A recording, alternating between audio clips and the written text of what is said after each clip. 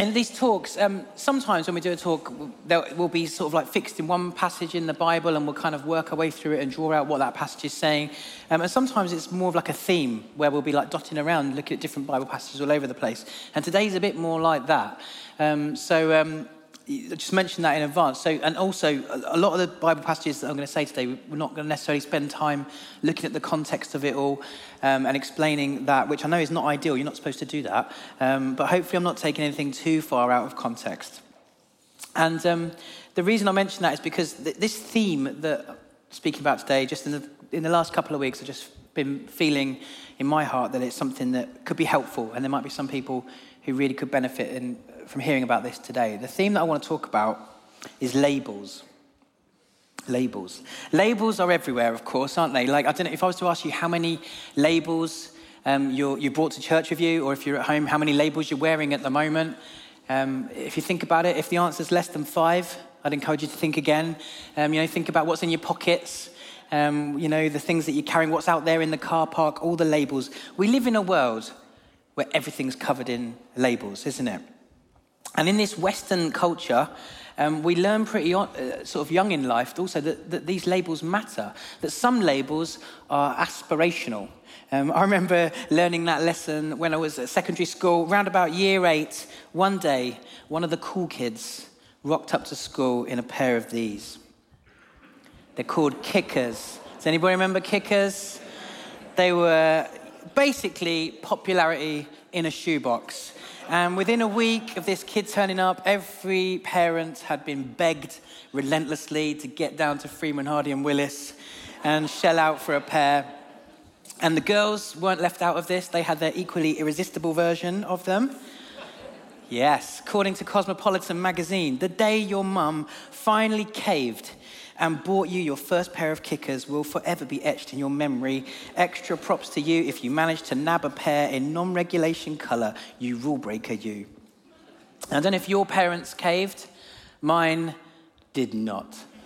They didn't, nor did they cave on Adidas Predator football boots, or Levi 501s, Reebok pumps, or the Wilson Hammer tennis racket. None of that stuff. But as a Western kid growing up in a capitalist culture, I learned that these labels, they actually mattered. Some were really aspirational, others unacceptable, or only acceptable within the confines of chess club. Nobody ever sat down and explained this to me, but you kind of picked it up. And do you know what I mean? We picked up these labels, they matter. And, whether it's just a slogan on a T-shirt, they affected the way people saw us. And they even had the power to affect the way we felt about ourselves. Around about the same time, I also learned that this is true of the personal labels that we give one another. The words like geek, cool, sporty, attractive, or fit, as we used to say at school. Goth, towny, hard, or even better, well hard. Popular.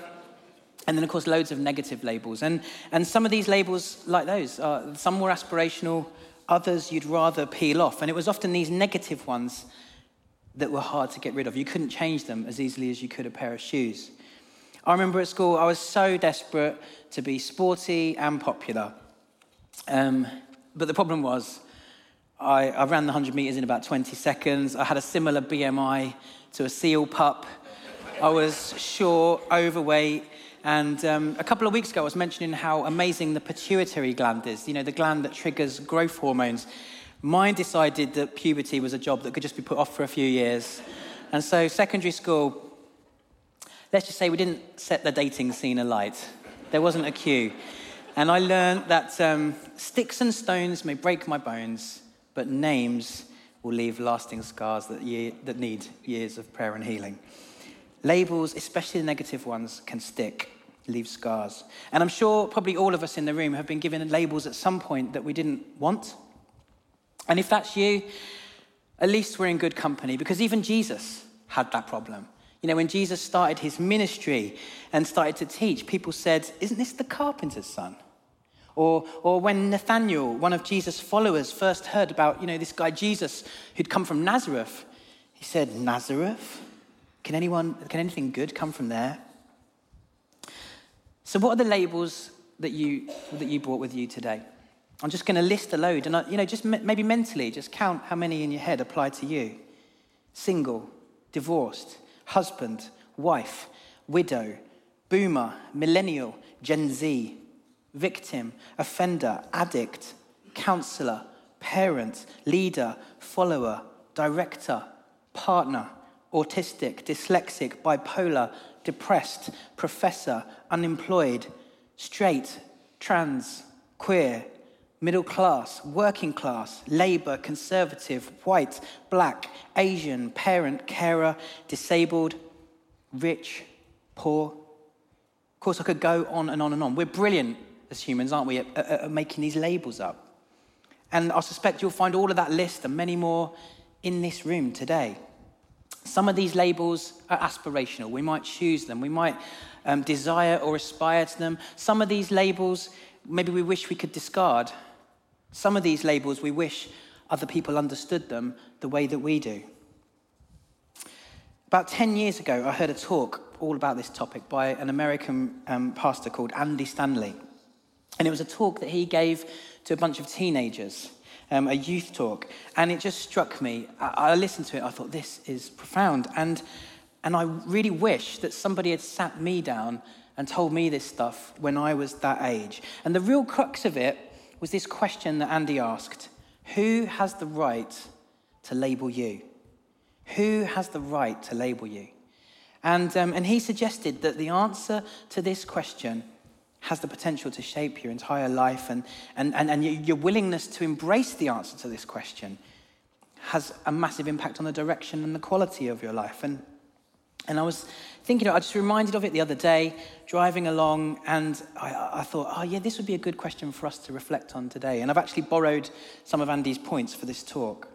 Because it's only when we understand who has the right to label us that we begin to understand which labels matter most.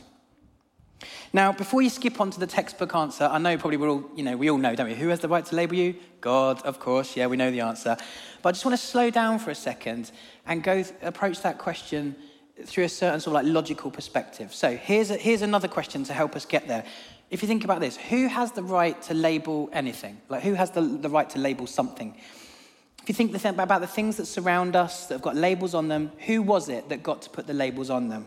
And I want to highlight three types of people. First, the manufacturer. You know, the clothes we wear, the cars we drive, everything that we buy usually bears the manufacturer's logo. If you're the manufacturer, you have the right to label it. You know, when you made a pot or something at school and you put your initials on it because you had made it, it was your right to do that. Second person who gets to label things is the owner. And you think, if you've ever been out into the countryside and seen sheep in the field with those markings on them, this is something that farmers have been doing for centuries, marking their livestock, branding them, to count them, but also to signify ownership, to make sure that mine don't get mixed up with yours. It reminds me of when I was on the youth team here, and whenever we used to go away for a weekend away, we would gather up loads of equipment and put it on the van, and we'd get a big, loads of sheets of Trent Youth stickers, and we would just put stickers on everything. And it was brilliant, because then at the end of the trip away, we could say to the team and the kids, right, just go, run wild, and anything with a Trent Youth sticker, get it on the van, because it belongs to us.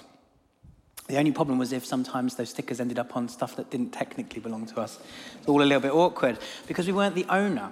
You know, if I came round your house and I started to label your possessions, you know, toaster, dog, gran, whatever, even if I was getting them right, you would probably tell me to stop because it's not my stuff, it's yours. Third person who gets to label stuff, the purchaser. You remember when, going back to school again, do you remember those little labels that you used to have in your school uniforms? You know, the ones, they've got a picture of them? Do you remember those? I always used to think, Mum, why are you doing this? It's so pointless, until I had kids of my own. And the really expensive shoes got lost before the end of September. And before, what was it? Yeah, the school PE kit. The whole school PE kit got left on the bus. A great one. So I thought, I'm going to buy these things and I'm going to put my label on them as soon as possible to signify that I am the one who's bought this. So you can probably see where this is all going. Who has the right to label you? Well, it's the one who made you, it's the one who owns you, and it's the one who purchased you. God made you. Psalm 100 verse 3, know that the Lord, he is God. It's he who made us, and we are his people. Psalm 139, you created me in my inmost being. You knit me together in my mother's womb.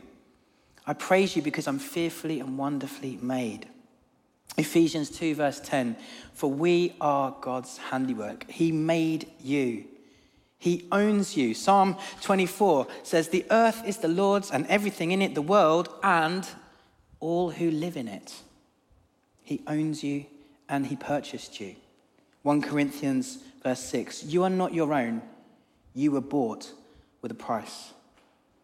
As Ali said a moment ago, in just under a couple of weeks' time, we're going to be gathering together on Maundy Thursday and Good Friday to reflect on the moment in history when Jesus laid down his life on a cross to purchase us with his blood. So in light of this, who has the right to label you? Who are you going to trust to put labels on you? Whose labels matter most? Is it other people? No matter how clever or important they are, did they make you? Did they own you? Or all the brands and the logos that we embrace, that we kind of aspire to, did the designer clothes companies purchase you? Did, BMW, they're great at making cars, but did they make you?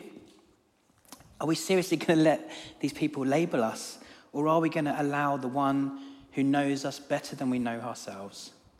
The one who knit us together in our mother's womb, the one who purchased us with his own life to have the final say. 1 Corinthians chapter 7, verse 23, you were bought at a price, do not become slaves of human beings. There's only one person who has the right to label each of us, and it's his labels that matter the most. And I think when we realize this, and it can take years to realize this, but when we do, that it's God and God alone, that what he says about me is more important than even what I have to say about myself, that's when we get to open up the Bible and read and receive the amazing things that he says about us. That you are his masterpiece, that you are loved, that you're adopted, you're chosen, you're his co-heir with Jesus, you're part of his body. You're empowered as his agents. You wield his authority. And I could go on and on and on. A friend of mine, Paul, said, God speaks to me through the Bible, and he replaces negative words, not good enough, failure, not man enough, with things like, I am chosen, I'm created in his image. And these words, they're not just empty words. Do you remember what I said? Names have power. Sticks and stones may break my bones, but names have the power to transform me because it works both ways. In preparing for this, I reached out to a few friends and asked them to sum up, what's this look like for you in practice? How has God helped you to replace old negative labels with positive new ones? And here's just some of the things that people sent back. Somebody said, I've gone from the label not good enough to specially and uniquely made with gifts of shepherding, healing, and prophecy. I've gone from being unlovable to loved unconditionally, from rejected and abandoned to wholly loved. I've gone from divorced and single to never alone and always surrounded by love.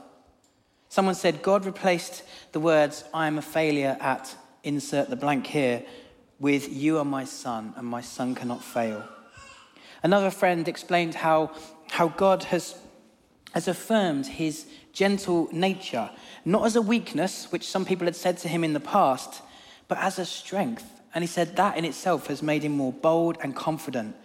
Another friend shared a recent situation where they had just been, just in the last few weeks, where they'd been struggling with comparing themselves to others and not thinking they had any gifts.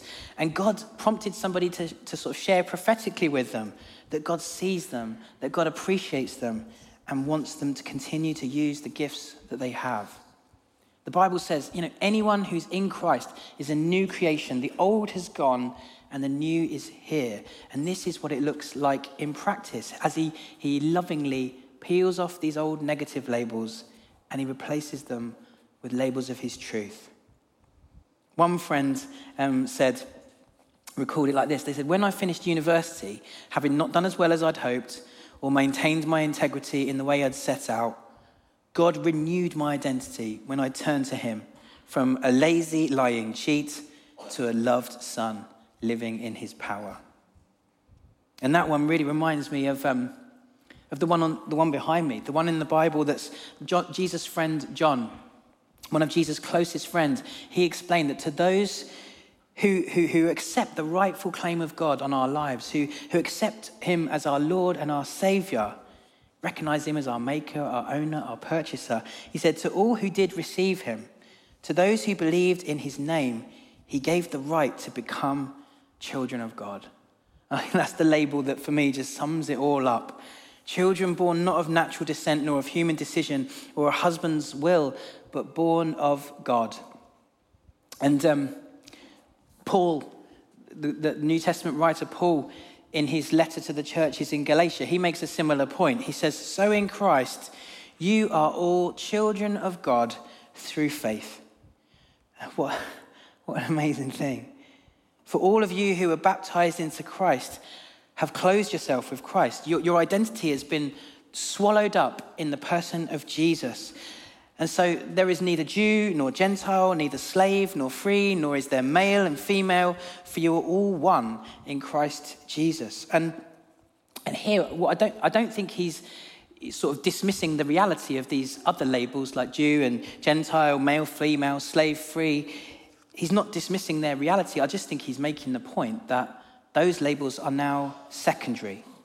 The labels that God gives you, the identity that we have in Christ, it supersedes all of that, such that those old labels, they no longer define us. And also we're united in Christ in a way that those old labels have lost their power to divide us and keep us apart.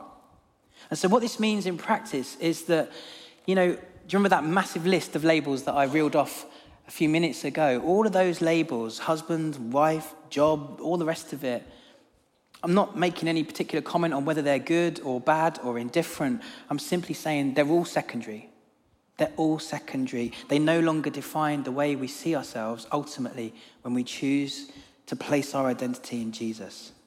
And,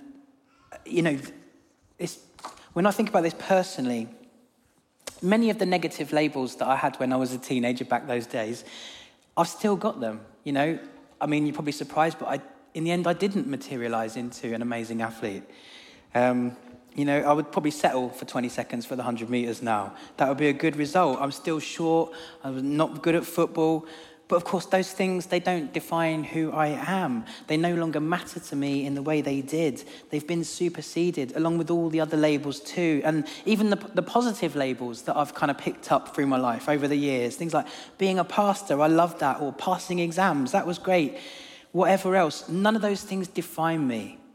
All these man-made labels have had to give way to the primary thing that defines me now, that I am a child of God. I'm all right in his eyes, and everything else has to fit around that. It has to take its place under that. So, what does this mean for you? What does this mean for you today? How are you going to respond? It might be that, like Ali mentioned, that you might be here and you're on sort of the beginning of your journey of exploring faith. You're, figuring out who God is. And if that's you, and you wouldn't necessarily label yourself as a Christian, we'd say it's wonderful that you're here and that you're on that journey. We love that, and really would encourage you, as Ali said, to sign up to that Alpha course. It's an amazing place where you can explore the meaning of life, ask questions, find out what you believe about God. Sign up for that. Others of us, perhaps you might be here, and today is the day that it's time to peel a label off. Perhaps a label that's been stuck on you for years, spoken over you, hurled at you. Perhaps it's a label that you're the only person in the world that knows that you bear it, but the Lord does too. And in a moment, we're going to have a ministry time, and when others get here, we might, share some labels that we think the Lord might be highlighting. And if that applies to you, that's wonderful. But I'd also say, don't wait for somebody to supernaturally identify. If there's a label that you've been carrying, come forward in a moment and ask the Holy Spirit to peel it off. to snip it off. Others of us, we might have labels that, we don't necessarily need to take them off, but they need to be put in their place.